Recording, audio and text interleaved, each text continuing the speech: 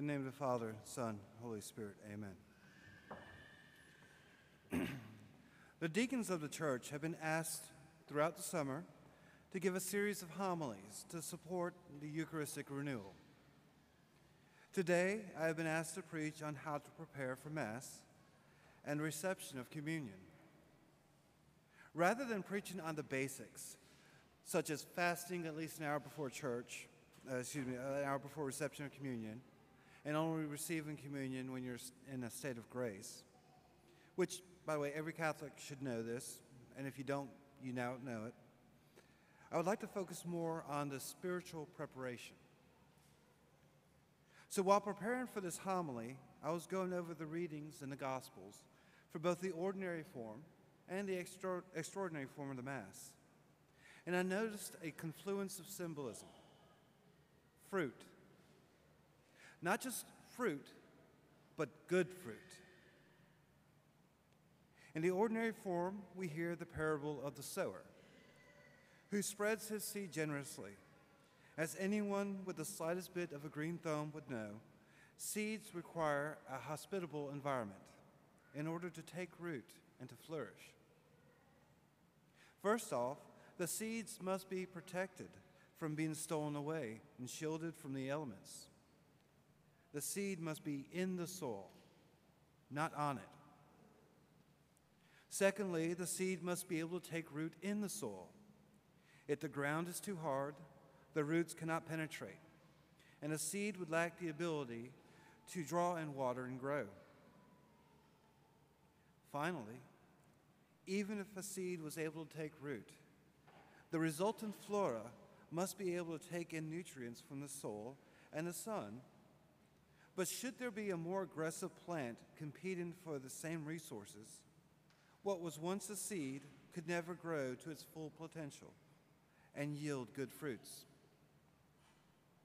Now, contrast that with the gospel in the extraordinary form, where Jesus warns of false prophets and that we would know them by their fruits. That which bringeth forth evil or bad fruit cannot be good, and that which bringeth forth good fruit cannot be evil. We all want to reap good fruit, and the fruit of grace and sanctification promised to us in the reception of the very body, blood, soul, and divinity of Christ. He has sown the seed in our hearts. But the question is, what type of soil have we provided? How do we prepare this soil for sowing? First, before we answer the question of how, we must answer the questions of who, what, where, when, and why. You will see an article in this week's bulletin where I expound upon these questions. So we begin our preparation by thoughtfully reflecting on these questions constantly throughout the week and throughout our lives.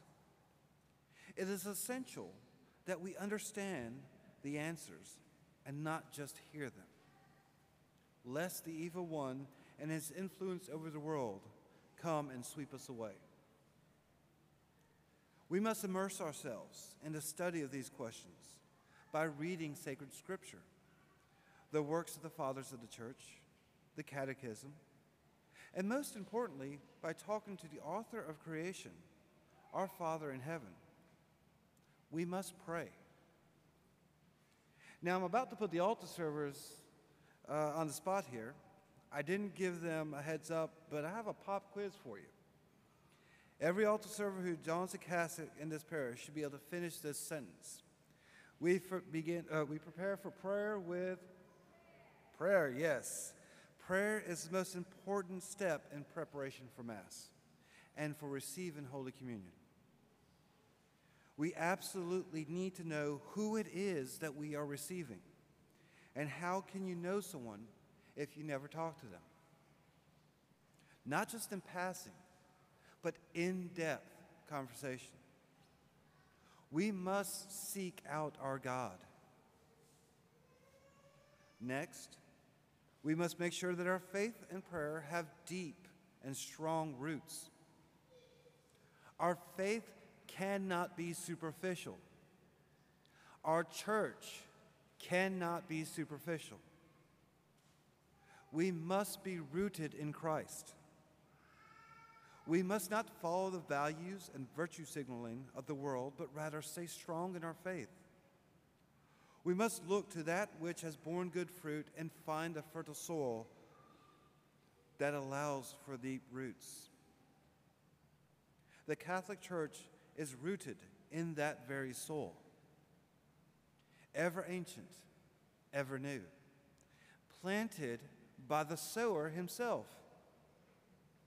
How many churches do we see out there claiming to be of God, yet succumbing to the ever-moving guideposts of worldly morality? Now, I am not a cradle Catholic, and it saddens me to see saddens my heart to see the church which I grew up in rocked by the insistence of allowing those who flaunt God's law and designed to not only advocate their disordered lifestyle, but take it to the level of ordaining them and giving them the bully pulpit to push their twisted sense of morality on their congregations, leading many astray and giving them only a superficial grasp of what the Lord's love truly is. Unfortunately, our own church is not without its thorns. Yes, we have those who would, in the church who would see the church abandon what has been handed down throughout the ages in an effort to appease those who seek only a superficial happiness. These thorns seek to choke out the very vine planted by God. But our God is not a lazy gardener who simply sows the seeds and forgets the pruning shears. I tell you, a pruning is a coming. We must prepare ourselves with a constant examination of conscience to ensure that we do not become entangled with these thorns of anxiety, riches, apathy, and disordered affections, lest we allow our faith and our relationship with God to be choked out and we ourselves be pruned and cast aside. Communion with God is not a once a week on Sundays and during holy days of obligation proposition. Yes, we receive sacramental graces when we receive the Blessed Sacrament while in a state of grace. But there is more to that. We may not be aware of mortal sins, but if we do not love God with our whole heart, our whole soul, and our whole mind, if we do not seek to do His will on this earth as it is in heaven, we are not living in union with God. We must approach this altar and the Blessed Sacrament with fear and trembling, with joy and confidence, with love and compassion. As we prepare to approach the King of Kings, the bridegroom, we must be sure to don our wedding garments and have oil for our lanterns. The late Pope Benedict XVI once said, "Each of us is a result of a thought of God. Each of us is willed.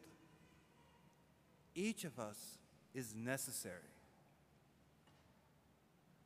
The God of the universe loves you so much to not only will you into existence, but to continue to think on you each day, each one of you individually. Is it not fitting that we should in turn return that love to Him and think on Him more than we currently do?